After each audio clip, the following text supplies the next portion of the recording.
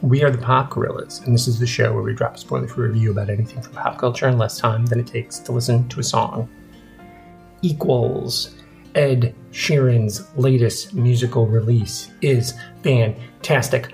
Rhea said when we were speaking on Femme on Film about how Ed Sheeran is 1 in a million. I openly admit I love Ed Sheeran. I think he's very talented, and I know that makes me lose some street cred or whatever, but I think he's really good. I think he really goes out of his way to do a little bit of everything. He can do folk, he can do hip-hop. Obviously, hip-hop is his first love. He can do just singer-songwriter. He can do pop songs, and on this album, he throws in some dance songs, and it's really fun.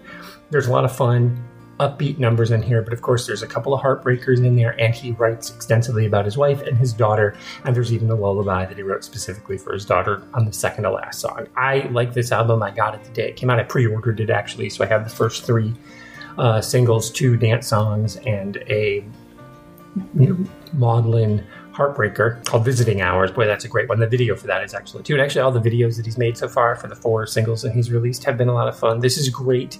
So this one's called Equals. He skipped Minus, so it is my hope that Minus will be a stripped down album where he takes all of his poppy songs, some of the dance hits on this, and he releases them, plus some of the poppier numbers from the other albums, just all as a stripped down, him and a guitar Minus, just a stripped down version. That's my hope, is what Minus is kind of like Ed's reflection on his first 5 albums, because he does have that collaboration album in there too, which has a lot of bangers on it too. So Equals is great. I understand if it makes me basic that I like Ed Sheeran. I'm okay with that. I'm also excited that Adele has an album coming out. I can be basic too.